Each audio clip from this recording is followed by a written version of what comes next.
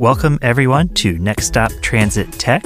This is Andrew Carpenter. I'm the director of NCAT, and I'm here with your usual host, Marcela Moreno, and then also Kevin Chambers, who is the technologist for the National Center for Mobility Management, one of our technical assistance centers.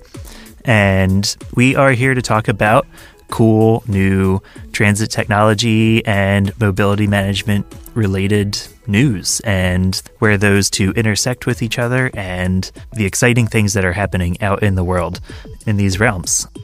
Hello, it's Marcela.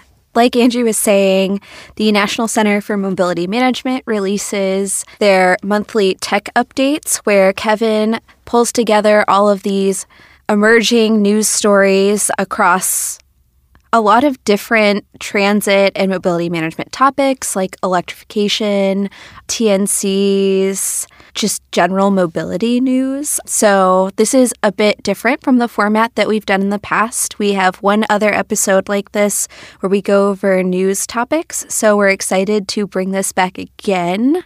We can go ahead and just dive in.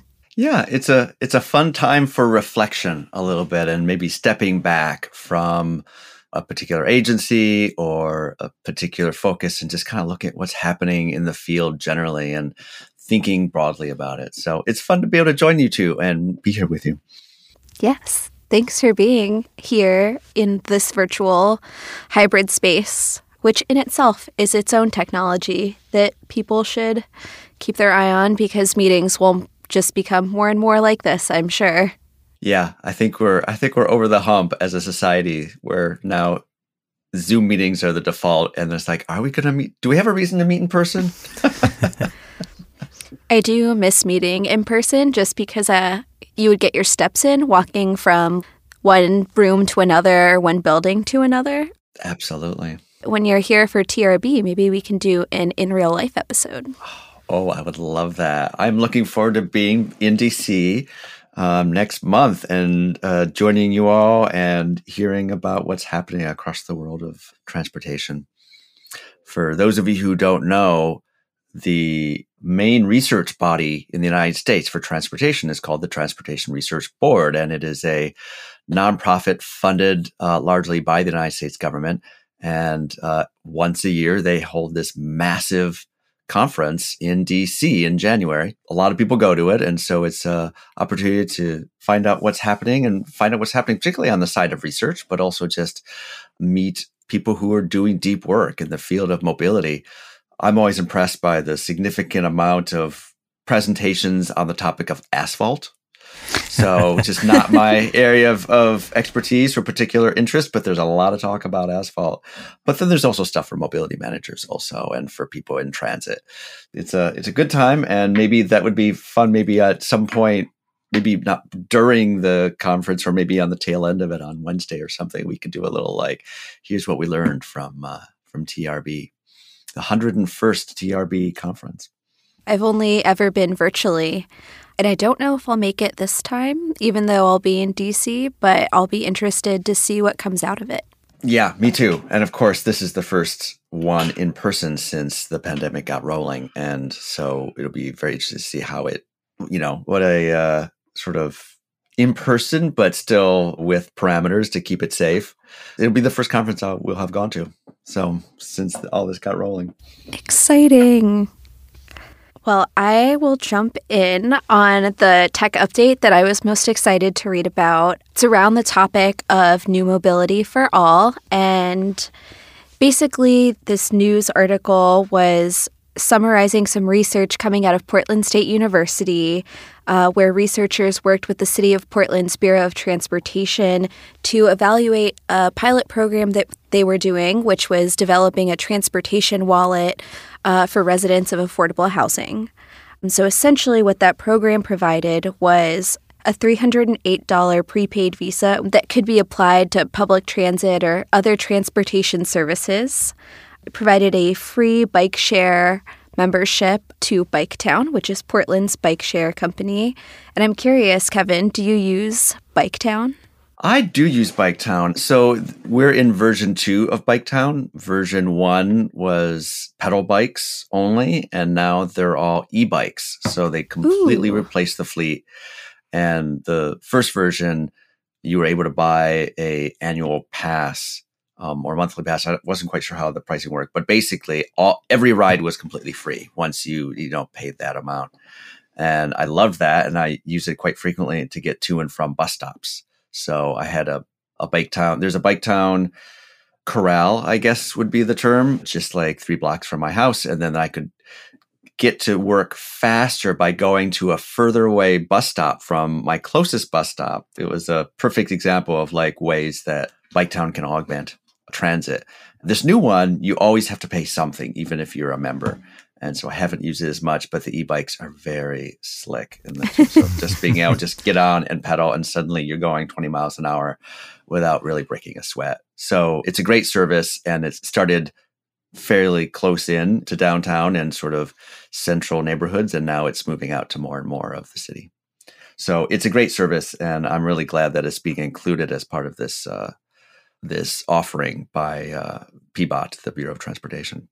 That's awesome. I also love that we get to have a Portlander's perspective since you know the area. Yeah. The last benefit was discounts on other services related to transportation just to encourage multimodal trips.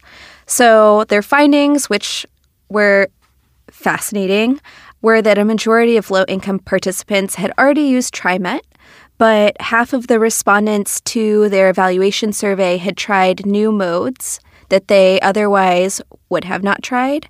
And they correlated this information with new signups for bike share and e-scooters and ride hail. So that's really great.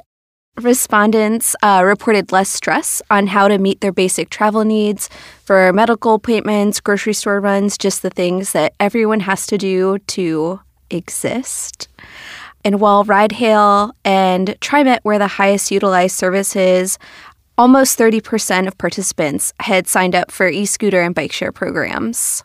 And I think the implications of this study that I'm most interested in are that the low-income participants in this program were able to have a set budget to meet their transportation needs. And like, what does that mean for quality of life? What does that mean for all sorts of things that benefit folks, like having access to jobs, being able to see family and eliminate social isolation? The other big question that I had, and I kind of want to pick both of your brains on this, was the idea that having this financial security for transportation led to choosing new modes that someone wouldn't necessarily try. So is it knowing that your financial need is met there, so you're more willing to experiment? Or is it knowing if, this new mode, if you try bike share and you don't love it, you have a backup, which could be ride share, it could be TriMet. What do you all think? I would say it's both to not give a good answer, but because there's both. I think the first one is kind of a version of induced demand, and so if you have already paid for something or it's already paid for in some way, then you're more likely to use it just because there's no perceived cost of doing so, and as a result, it opens you up to, if there's a short-term moment where your habit might be broken, just say your car is broken down or a bus line is suspended for whatever reason, then in the moment you're kind of forced to choose something, but at the very least you're not focused on any sunk costs of transportation because you can just do whatever. And then on the other side of it, what was the second point? Whether it was knowing that you had a backup option in your pocket. And this is off the top of my head, so I can't remember where I saw this study, but a lot of commuters, at the very least, they, in various travel studies, have cited the fear of not being able to get home or anything in an emergency. So in particular, the example a lot of people give is in case they have to pick up their kid from school if they're sick. And so that's where the Guaranteed Ride Home program came from, is that emergency need for commuters. That's usually for longer distance stuff, but I think it still applies here, where you have, going back to that induced demand idea and having already opened yourself up to all of the modes, if one thing fails you, then this does help you be able to make a quick decision to get where you need to go based on the environment you're in. Yeah, I agree with all of that. And I think on top of it, I mean, what this does is it's a great way to provide an opportunity for people to make shifts in their life. I think once people work out, they got their mental model of this is how I get from place A to place B, and this is how it works, and I know this works. And if it involves a private automobile, they've got it all mapped out. And they've, over years, and because we're such a car-dependent society, you learn all the things you have to do in terms of getting the car, maintaining the car, fueling up the car, getting out to the car 15 minutes early so you can warm it up if it's 20 below. All those things are sort of dialed in for people. But then something that could be potentially easier and cost savings, it's maybe hard to embrace if you just don't know the model, or there's social stigma, or it's just fear of the unknown. There's a little bit of pomp and circumstance to it that, like, hey, we're giving you this benefit and we'd like you to try this stuff out. And it's really simple. And there's probably maybe a little bit of training and help along with it. And people are like, oh, wow, look at this. It creates this zone of experimentation where the risks seem lower and the willingness to try things increases. And I think that's where you can really get changes to habits. I'm really curious to see how experiments like this happen longitudinally. Like how long, okay, what does this look like 6 months from now? What does this look like a year from now?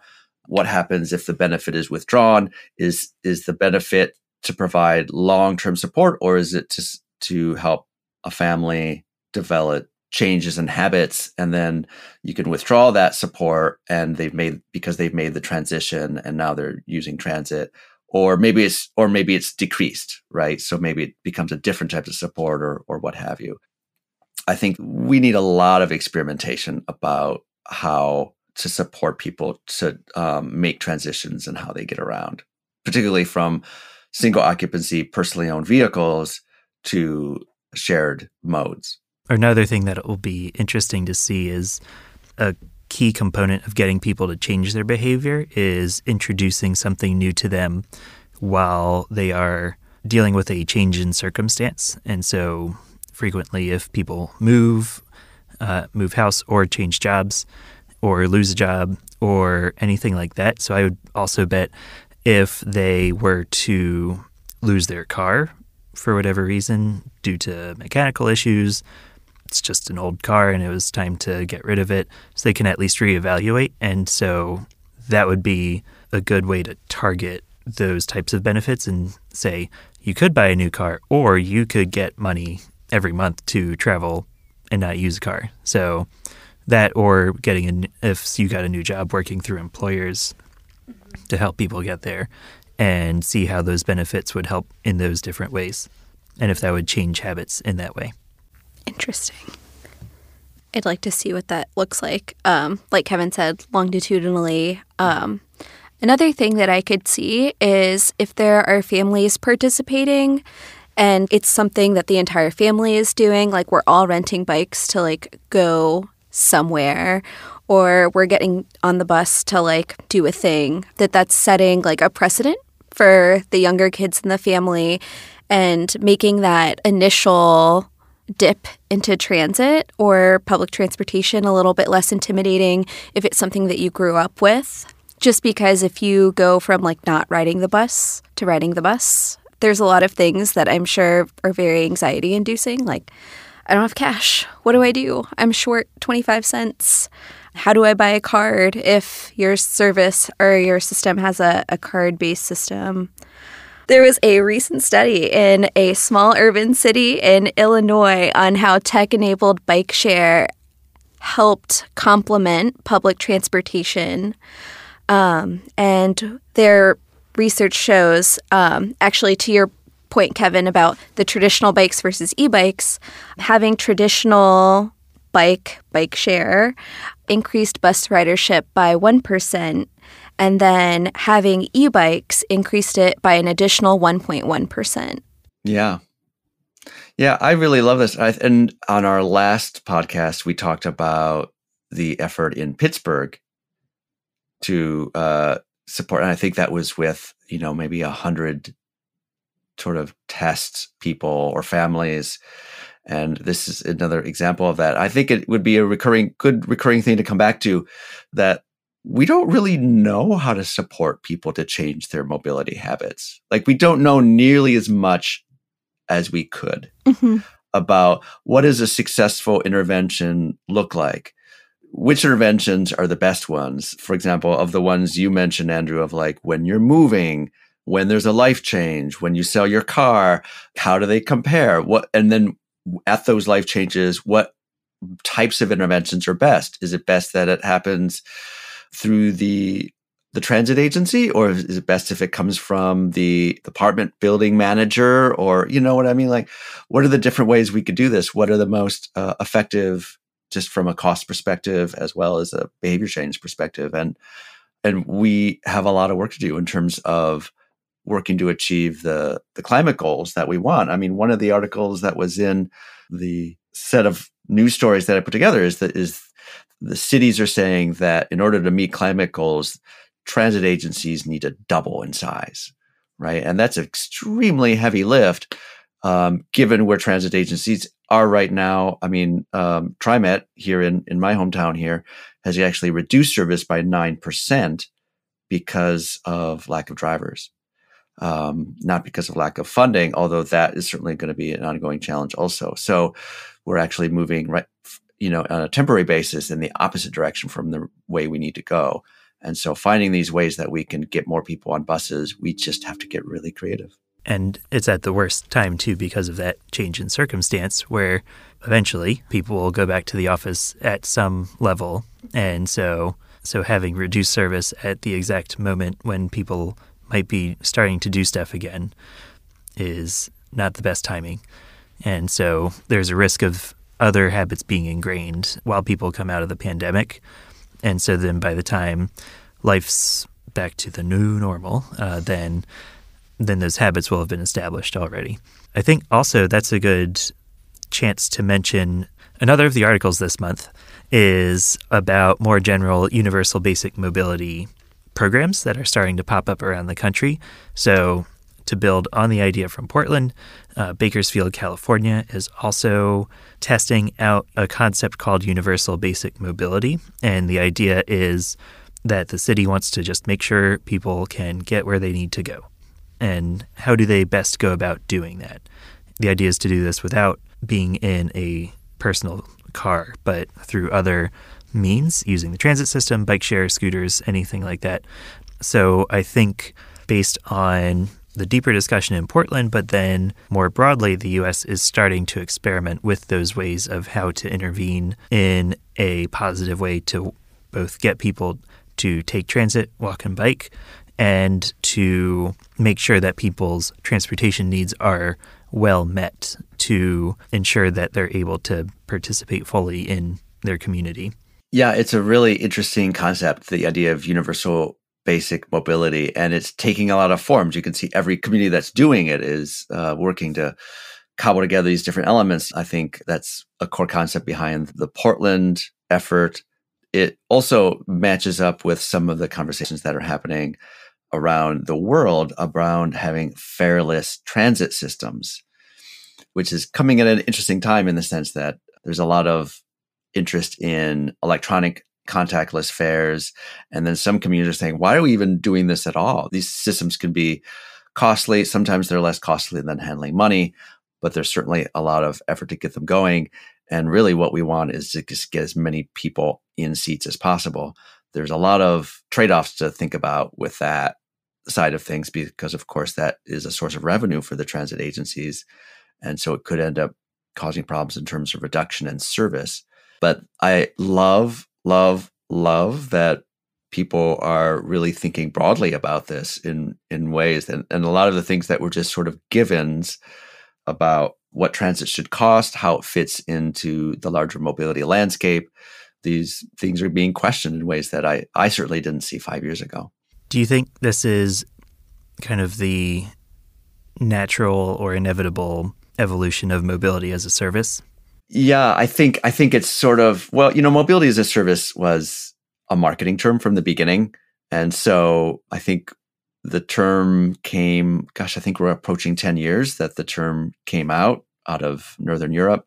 And then there was this big hope that mobility as a service would just sort of spread like wildfire across Europe and into the United States. And it really hasn't. We're just sort of seeing lots of pilots. And I do think you're right in the sense that it is a natural evolution, especially in the United States, where questions of equity have really come to the fore. I think when it was initially proposed, at least the way it sort of came across to the United States, it had this sort of giving more options around mobility to people who already had a lot of options. Mm-hmm. And it was the person who could drive a car. It's like trying to lure people who already have a lot of choices into transit with these new shiny objects. And there's still some of that, but I feel like these universal basic mobility and the idea of fareless systems and all that, I do feel like it's more grounded in what the needs of the community are than I think the initial sort of gee whiz tech, you can do it all from your phone kind of gee wow feel that it had at the beginning. Yeah, because I guess the gee wow feeling that you're describing was a very technology forward approach.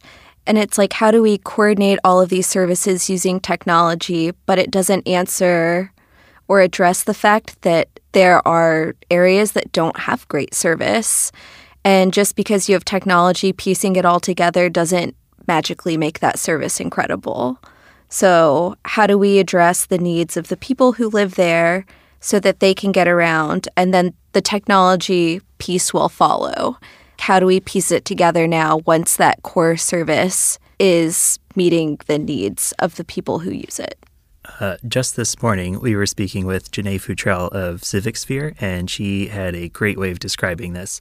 And so, first, a shameless plug for one of our upcoming resources, Digital Tools to Facilitate the Complete Trip. And the idea behind that is you still need good service at the base of it to make technology help out around the edges, basically. And so as Janae described it, the technology is the icing on the cake, but you do still need a good cake for it to be edible. So make sure you get the fundamentals right first. That's a great metaphor. I mean, this has been true for a long time. If you know exactly where your bus is, I mean, this is true for the technology that's become fairly widely deployed in terms of real-time bus locations. It's nice to know when your next bus is coming, but it's not going to be revolutionary for you if your bus comes only once every hour. Mm-hmm. Exactly. And almost the flip side is the ideal, where you don't even need to know when the next bus is coming because it's coming so frequently that if you miss the bus, it's only 10 minutes later to the next one. And so you just get there whenever you need to, and you're not stressing about it, and you're not relying on that technology. So there is a role for technology, but the core technology that we really want is just buses or trains or e-bikes, right? The actual wheels, the things with wheels, not necessarily the apps on your phones. Very true. I am going to ask a silly question, but if mobility was a cake, what kind of cake would it be? Ooh. It would be a rainbow cake because it would encompass everything. Like the funfetti? Yeah. Like Pillsbury kind? Those are so good. Oh, man. With rainbow icing. You ask big questions here, Marcela. These are, my first thought, since you're asking, it's almost it's a opportunity to stand on a soapbox, right? Like, what do you want your cake to look like? I think one thing I want my cake to be is first of all, I want the things that I need to get you to not be very far away. A big, dense I want a dense cake. Maybe flourless? I don't know. Something very... No filler. We could run with this metaphor. Layer cake also, because there are many layers of needs for mobility. if we want to get complicated with it, which it is. I see a good tweet series when we release this in quote Janae. I think I might stick with the flowerless. I want my cakes the way I want my cities, dense. That was perfect. Tagline found. I know we've talked a lot about pilots, and I'm just curious what they'll look like in different areas, because Philadelphia is not Portland, which is not Bakersfield at all. And from my limited knowledge about Bakersfield, I understand it's a pretty sprawling place. Mm-hmm. I think there's a lot of warehouse packaging sorts of jobs, a la Amazon and that kind of stuff. So the needs are very different. Mm-hmm. Since every city and town has its very specific economy and culture, and the things that work in Portland may not speak to the things that work for the people in Bakersfield. So yeah, it has so much to do with like, well, where are the origins and where are the destinations, right? There's sort of a set of principles around helping think about where those places are and pulling off the shelf what are the different methods to get people from those origins to those destinations. And it just varies across so many elements. Now we're getting to the world of mobility planning, right? With the cool thing that's happened, I think, and this is where mobility as a service still captivates me, is that the number of things you can pull off the shelf as options, 40-foot buses, smaller buses, you can pull off the scooters and the bikes and the TNCs, as well as just things like sidewalks. And you can pull all those together into a single itinerary and put that in front of somebody in a predictably automated way. That's just really exciting. The idea that you could automate that process. We're still very far from that in terms of like being able to achieve everything we want. And there's a little fear for me that we can expect too much of that technology when really, again, the service levels aren't where they need to be, or the number of scooters or the bike lanes or what have you aren't in place. But it could help organize us and sort of motivate us to get to that desired place. Speaking of TRB and asphalt, that's an important technology for sidewalks and fulfilling the mobility network, even more than just the vehicle. It's what it's running on. Because you can have a trip planner that tells you to walk along a road, but if there's not a sidewalk there, you may rethink that decision very quickly, depending on what the environment is like.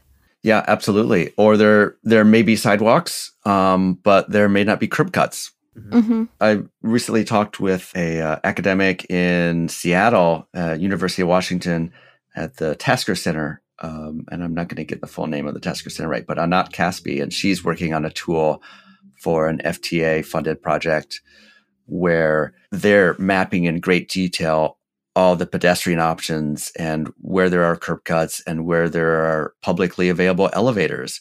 Downtown Seattle, for example, parts of it are very steep. And so if somebody who can't climb a steep sidewalk easily, they could get an itinerary from one part of downtown to another that actually references the sidewalks. It asks, well, when are you going? Are you going at midnight or are you going at noon? If you're going at noon, you can take this route and you can actually walk in this building, go up to the third floor, and then walk back out at level on the other side of the building. That's super cool. Isn't that cool?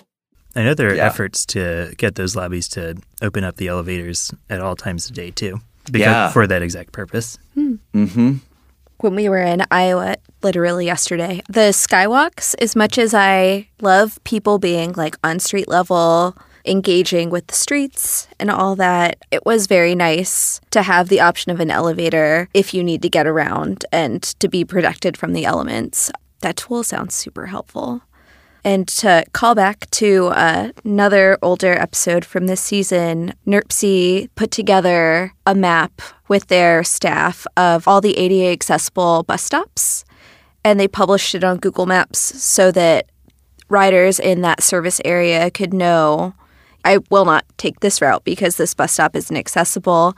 And that doesn't solve the problem of all bus stops being accessible, but it does allow you to plan your trip a bit better. Yeah, it helps on the rider front. And it also, to me, that's a great example of highlighting how good data has multiple purposes. So it's good for the rider so that they don't make a trip that they shouldn't and find out that they're left in the lurch in some way. But it also is a way of putting actionable information in front of planners and decision makers and budget committees of like, look where there's not accessibility here. Here's where it is. And you can overlay that with demographic information. Where are historically underserved populations in relation to these stops that aren't accessible? Let's take a look at that. And that could influence where we want to be investing money. That's a really great thing. That's one of the things that I'm very excited about, the expansion of the general transit feed specification, which is the default way to digitize transit services.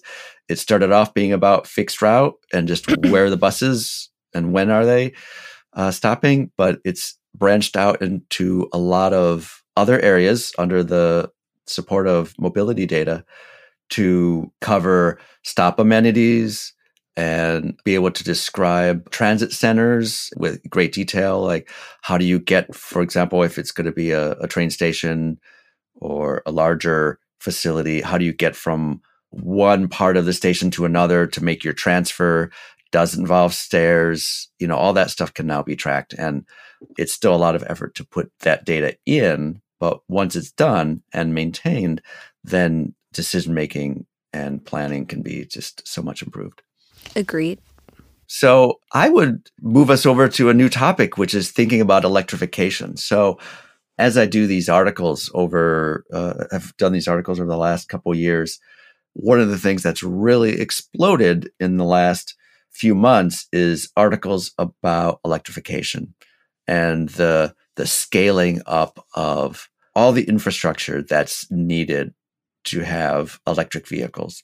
Lots of articles about the grid and all the ways that we need to improve the grid so that we can be charging vehicles effectively, especially large fleets of buses, and getting them the infrastructure needed at the bus barns and yards so that they can be charged up and ready to go the next day, as well as everything that needs to go into the production of batteries and all the various ingredients. So the cobalt, all the rare metals that are spread across the planet and need to be collected and put together to support the production of batteries, and then making those batteries at scale, where the factory is going to be.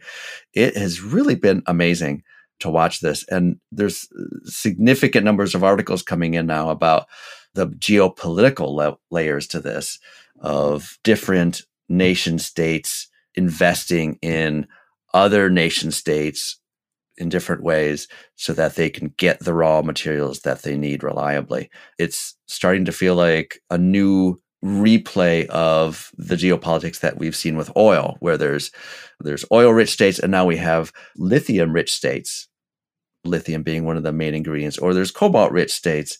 It's really been interesting to see this happen. And one of the takeaways for me about it is that I think the economies of the world are making the turn and really taking this seriously. Like, we need to do this, and we need to figure out how we're going to do it at a scale that is really unprecedented. So I think those kinds of articles, that kinds of news, and then just sort of every month, such and such a company is making this multi-billion-dollar investment in a factory that's going to be placed here or here, and the level of R&D that's going into batteries. So there's a couple articles. One says, kind of asks, will the power system be ready? So what needs to happen with the grid, and what is the role of the infrastructure bill?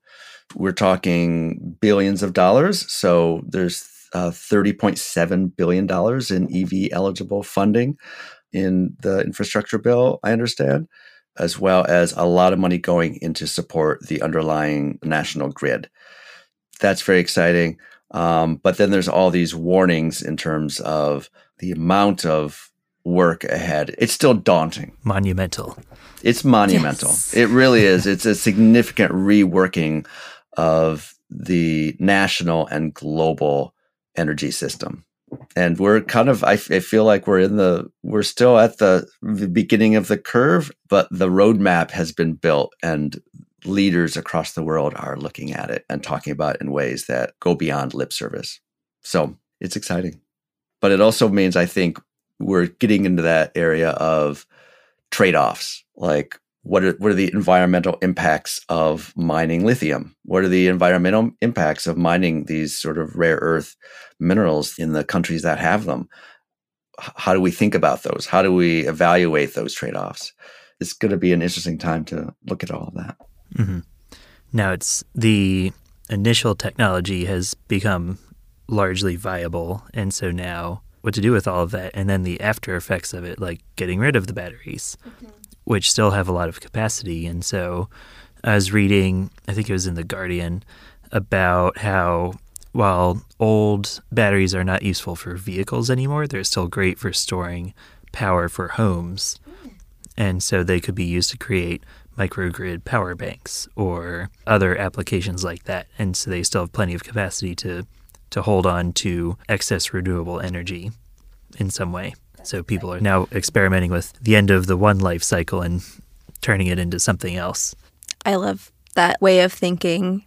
And I know that recently we were just talking about buildings and what happens when, the big box stores of the world build a giant building, parking lot, and then they find that location doesn't serve them anymore. And you just have a big footprint of asphalt and a building that otherwise doesn't really have a good purpose. So I'm glad that now that this technology is viable, people are like, okay, but what happens after? Because it seems like a lot of that thinking was kind of absent from our predecessors in the world. I think another article that I was reading about electrification from the Washington Post was asking the question about equity in the electrification movement and this was for personal vehicles, but where are these charging stations being sited? And they were finding that they were not being sited in low-income and BIPOC communities. So hopefully having people setting the alarms early on these sorts of things will help drive the industry in a more equitable and sustainable direction early instead of it being an afterthought and being like, oh, well, maybe we'll just bury it all in a mountain. Right. Yeah, there's so many components to this because it really is this entire new layer of infrastructure that needs to be built out. And there's so many facets to it. I mean, it's just sort of a hydra-headed beast that we're all trying to solve all these different elements to it. For people who own their own detached housing and they have a driveway, all they need to do is just some minor electrical work to get what they need, right? But then when you get to denser areas where there's parking is on the street, then, well, how are those folks going to get there? And I'm seeing that in my neighborhoods here. So I'm in a neighborhood that's mixed with detached housing and apartments. My house is a house without a driveway. So I'm starting looking around the neighborhood and seeing other people who've sort of run extension cords up into trees, over the level of the sidewalk, and then they drop them down and they've set up some sort of improvised box so that they have a place to plug into, some sort of low voltage thing. I haven't seen any high voltage, 220 level chargers being put out on the street by homeowners or landlords, but I think that will be coming soon to a neighborhood near me. And that makes me think, going back to your comment about trade-offs, is which power plant will people invest in next? Will it be that they're going to have to start choosing how to start building the power generation in general? And so will battery electric vehicles all be fired by coal because that's the only way to get all the energy we need? Or that's what we invest in? Or will it be by solar and figuring out? So the grid thing, or the grid part, will be just as important as the vehicles themselves.